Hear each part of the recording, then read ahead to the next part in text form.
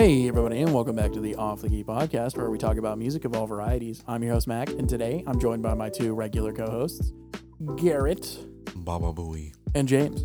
Hello there. And today we are talking about the third studio album from the British trip-hop group Massive Attack. Formed in 1988, the group consists of Robert 3D Del Naha, Adrian Tricky Thaws, Andrew Mushroom Vowels, and Grant Daddy G Marshall. The band first gained notoriety in 1991 thanks to their seminal debut studio album, Blue Lines, which is widely regarded as one of the first trip-hop albums ever created. The album blended elements of hip-hop, dub, soul, reggae, and electronic music. Garrett was actually the person who picked this album here today, and I want to ask Garrett, why'd you pick this album? So this is one of the more unique albums that exists, and one of the more unique subgenres, a subgenre that kind of like some of the other genres of music that were going on in the 90s in Britain at the time and like over in Europe. It had wide-reaching impact and influence, but it didn't really last all that long. It was like a firework. It came, it shone, and then it faded. But in that genre itself, this is unique between like the creepy, haunting synths and electronics and breakbeat, the rhythm section, samples in general. Some of the most haunting, chilling vocal performances and like a whisper rapping delivery. It's just a perfect storm. It's just really unique, and there's not a whole lot. Even in the band's own discography, they don't really have anything that sounds like this album. Yeah, the band definitely had an incredible run in the 90s, and that's kind of the lifespan of trip hop. It really didn't last past the 1990s. Massive Attack is definitely one of the holy trinity of the trip hop subgenre. I'd put also like Tricky, who was actually a member of Massive Attack, Portishead in that same trio. They're all the holy trinity of trip hop. Massive Attack is a storied group with loads of fascinating history, but we're going to try and keep it focused on their third studio album, Mezzanine. It was released on April 20th, 1998 via Circa Records and remains to this day as the collective's most successful album to date. Like Massive Attack albums in the past, Mezzanine features several featuring musicians, including reggae singer and frequent collaborator Horace Andy, film score composer Neil Davidge, and Elizabeth Fraser of Cocteau Twins. And that's not even scratching the surface of some of the features and samples and crazy things that this album pulls out of its bag. Oh yeah, they went deep within the bag for this one. They have a multitude of samples from The Cure and Isaac Hayes and Led Zeppelin, but the ones that they ended up getting a copyright issue over was, I believe, the song Tribute by Manfred Mann and his Earth Band. Screw Manfred Mann. I hope you're listening to this. And that eventually got changed in later releases. They released a different version of the song with the sample removed called Black Melt. The song actually came back on digital editions of the LP, and Mann is now credited on Black Melt. Which, thank God. It would have been a shame if it was cut out completely. There's a lot of story to this album as well. Actually, many of the songs from Mezzanine were featured in mainstream media. In fact, Teardrop, you might actually know the song, is the iconic theme opening from the U.S. TV show House. I believe they've done several others for smaller, like British TV shows, and they did a theme song for Luther. Hugely influential band, even going so far as one of the songs of this album, Dissolved Girl, being featured in The Matrix in 1999. You can actually hear Neo listening to it on his headphones in the early stages of the movie. Which is perfect because the sound of this album is The Matrix. It sounds like this dark, dystopian sci-fi fantasy. It is Sunglasses at Night. I definitely got shades of that, but, industrial music was definitely a big wave in the 90s, so it kind of makes sense that Mezzanine was influenced by other industrial-leaning electronic genres. That was probably one of the biggest movements in electronic music during that time. So it makes sense that this was impacted by that. I didn't get so much sci-fi as I got just a general sense of melancholic despair. Yeah, more dystopian than sci-fi for sure. Icy, heavenly vocals of Daddy G and Company and 3D really complement the dark, harsh, and industrial sound of this album. I guess It feels very, very isolated. It's a dark room. You're laying in bed, staring at the ceiling. There are several points on this album that no matter how many times I listen to them, brings like chills on the back of my neck. The opening of Black Milk is one of those. To kind of bring him a little context to where Massive Attack was at the time of this album, their first two projects are a lot more relaxed and jazzy and more hip hop oriented. Very reggae, and it's interesting that trip hop, besides being a subgenre of hip hop, especially in the instrumental side, besides like some early Massive Attack and Tricky himself when he split off with the group, there is not a whole lot of rapping in this subgenre at all. Massive Attack did a whole lot of rap for their first two albums, Blue Lines and Protection. And then Tricky split off with the group. And I won't say that he was the bright, shining star, but he was easily the best rapper of the three. This was a very tumultuous time for them. Vowels was about to leave the group, and then he later does leave the group after Mezzanine. It is a miracle that this album is as cohesive as it was because every member worked on songs individually. They'd come in, and the producer, would be like in the studio, and they'd be working on a song for an hour or two, and then another member would come in, and the former member would leave, and he's like, okay, now I want to work on this song. They're working on like 3 or 4 different songs with individual people a day. I mean, it's a miracle that this album even came out at all, and 2 has the same overall sound as it does. This album in particular was a production nightmare for the group, and it really is a magnificent feat that this album came out as well as it did because all of the main creative forces of Massive Attack, they were constantly disagreeing, they were fighting, they were bordering on splitting off. This album almost broke up the group. In fact, it's really 3D's drive that has kept this album intact. He's almost the sole owner. I mean, Grant Marshall still has like a name stake in it, but he's made it pretty clear that he has like no interest in Massive Attack projects. It's unfortunate, but we got 3 fantastic albums out of it, if you ask me. Blue Lines, Protection, and Mezzanine. The overall atmosphere of Mezzanine, I can't get enough of it. I honestly think the stylistic departure works in this album's favor. It envelops you in this dark, icy atmosphere reminiscent of the industrial music of the 90s. The album's metallic textures juxtaposed with the ethereal vocals of Daddy G, 3D and Company create a hauntingly beautiful sonic experience that will send shivers down your freaking spine and leave you with a sense of total and utter despair. One thing trip hop does really well, they are very open to having guests. The guests on this album bring it. Elizabeth Fraser of Cocteau Twins. I'm a big Cocteau Twins fan. She fit perfectly on this album. Honestly, some of the biggest highlights for me were the songs that Elizabeth Fraser appeared on. Teardrop, Black Milk, Group 4. Definite favorites on the album thanks to her frosty, angelic vocals.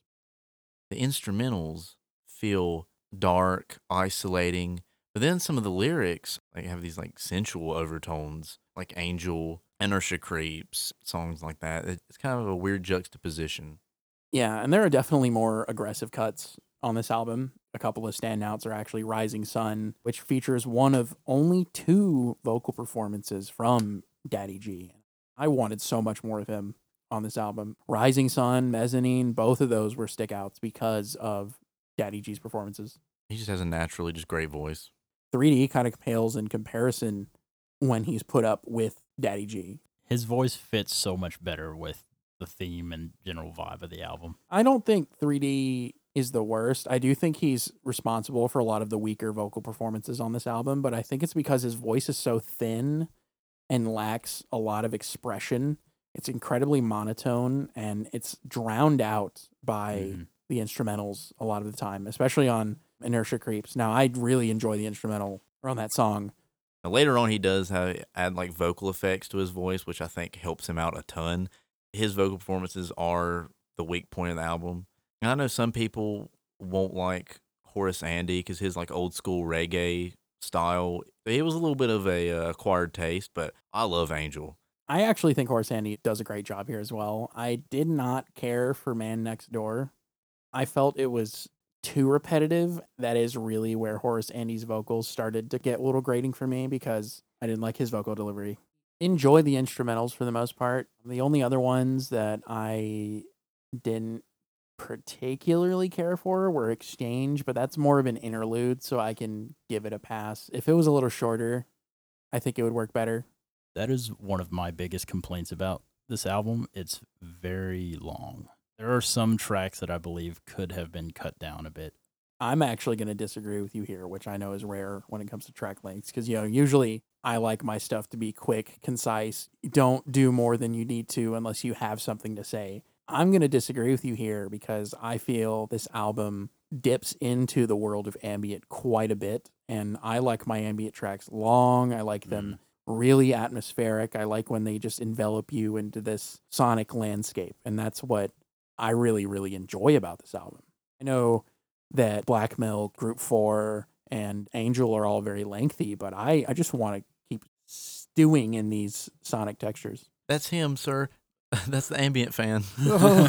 So I actually, despite my enjoyment of this album, I actually have to agree with James. It's not the song length of the songs I like. It's the fact that Group 4 is a little too long. The first Exchange without Horace Andy, Yeah, I definitely. there should really agree only with be you. one. And it should be the version he's on. The second one shouldn't even exist. To me, this album, it's a very melancholic album, and that can cause it to drag quite a bit. And so I think the length should have been a bit shorter to fit that vibe. I actually think the standout track on the album was most certainly Dissolve Girl. The warbly, swirling synths mixed with a distortion-soaked guitar solo and a combination of pounding drum machines, real drum parts, and Sarah J's creepy yet heavenly vocals make this the most exciting track on the album. This was one track that I was actually glad to be so long. It's about 6 minutes. It is the most poignant example of the sound of this album. Yeah, exactly. I think that is the standout track on the album and the real climax. While it is the peak and it's perfectly placed and it is like the crescendo of the album, and the rest of the album sounds like Black Milk does get a little bit more ambient, kind of loses some steam, loses some energy. The fact that this is like the standout track, the best track on the album, I'm gonna have to hard disagree on that. It's honestly gotta be one of the first three. I think Angel is Massive Attack's best song, period. Yeah, one of the biggest strengths of this album is just how strongly it evokes such a specific atmosphere throughout the entire thing, and it stays consistent sonically. The specific headspace that this album puts you in that I think makes it so potent. And it's that comprised with how they decided to do the vocals that really just kind of sharpens the sword. Haunting vocals, haunting instrumentals, the PB and the J, and bam, making the sandwich. Elizabeth Fraser has so many different ways to phrase her vocals that I actually thought that Teardrop was another vocalist. Her voice is almost like another instrument, like a harp. Yeah, it's funny you say that because in her main work with Cocteau Twins, a kind of a joke amongst the fans is that you can't really understand Elizabeth Fraser. She kind of channels a little bit of that in Group 4. Her vocals on that are like the most Cocteau Twins that she gets. In some alternate world, if she became another member of Massive Attack, that would have just brought them to the freaking stratosphere. This album is very similar to what Tricky did with Max and Quay with Martina Topley Bird, where she is, for every song where there's singing vocals, she's there. That would be great because that worked in his favor, and I think that could have worked, in that alternate universe. But I am glad that they decided to experiment with other vocalists, because then we would have gotten the collaboration with Mazzy Star's singer. Wouldn't have got the Damon Albarn collab, which I thought was really good. Yeah, and I'm glad they picked Fraser over who was originally going to sing on Teardrop, Madonna. I'm kind of glad they dodged the bullet on that one. They actually did work with Madonna later, back in the 2000s. I think Fraser was a perfect choice for this album and one of the biggest highlights. Well, I have some conflicting thoughts. There are some weaknesses in this album. Emotionally, I want to give this a 10, but with the song lengths and the fact that I'm not really a big fan of Exchange, especially the fact that it has two versions of it, I really think that it brings this album down from being in that 10 category. I do think this is one of the best albums of the 90s. This is in the trio of best trip hop albums with Dummy and Max and Quay. This is such a unique album that everyone can like a song on this album, which I can't say that about a whole lot of ton of albums, but this is one of those albums I think has withstanding appeal, withstanding influence, and it is very important. So I think this is a 9.5 out of 10. The strength of this album is definitely the atmosphere it creates.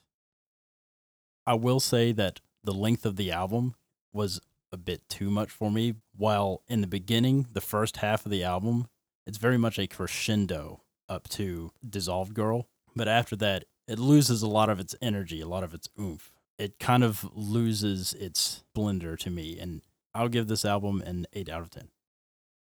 Overall, Mezzanine is an incredibly done album and a standout piece in not only the world of trip hop, but the world of electronic music as well. Throughout the 1990s, Massive Attack had an incredible run by topping it off with one of the best albums of that decade. Mezzanine is a trip hop essential and perfectly captures one of the biggest electronic dance music movements of that era. There are some problems with it. You could get rid of Exchange, and I didn't care too much for 3D's vocals, but they weren't enough to completely ruin the album. I still felt he fit the overall atmosphere and vibe of the album, so I can't take off too much. Regardless, I think this is a classic and one of the best albums of the 90s, so you should give it a listen as well. I'm going to give this a 9 out of 10. Great album. Check it out. Any final thoughts, guys? All good. All right. Well, this is Off the Key Podcast, and we're out of here. Thanks, and see you later. Cue outro.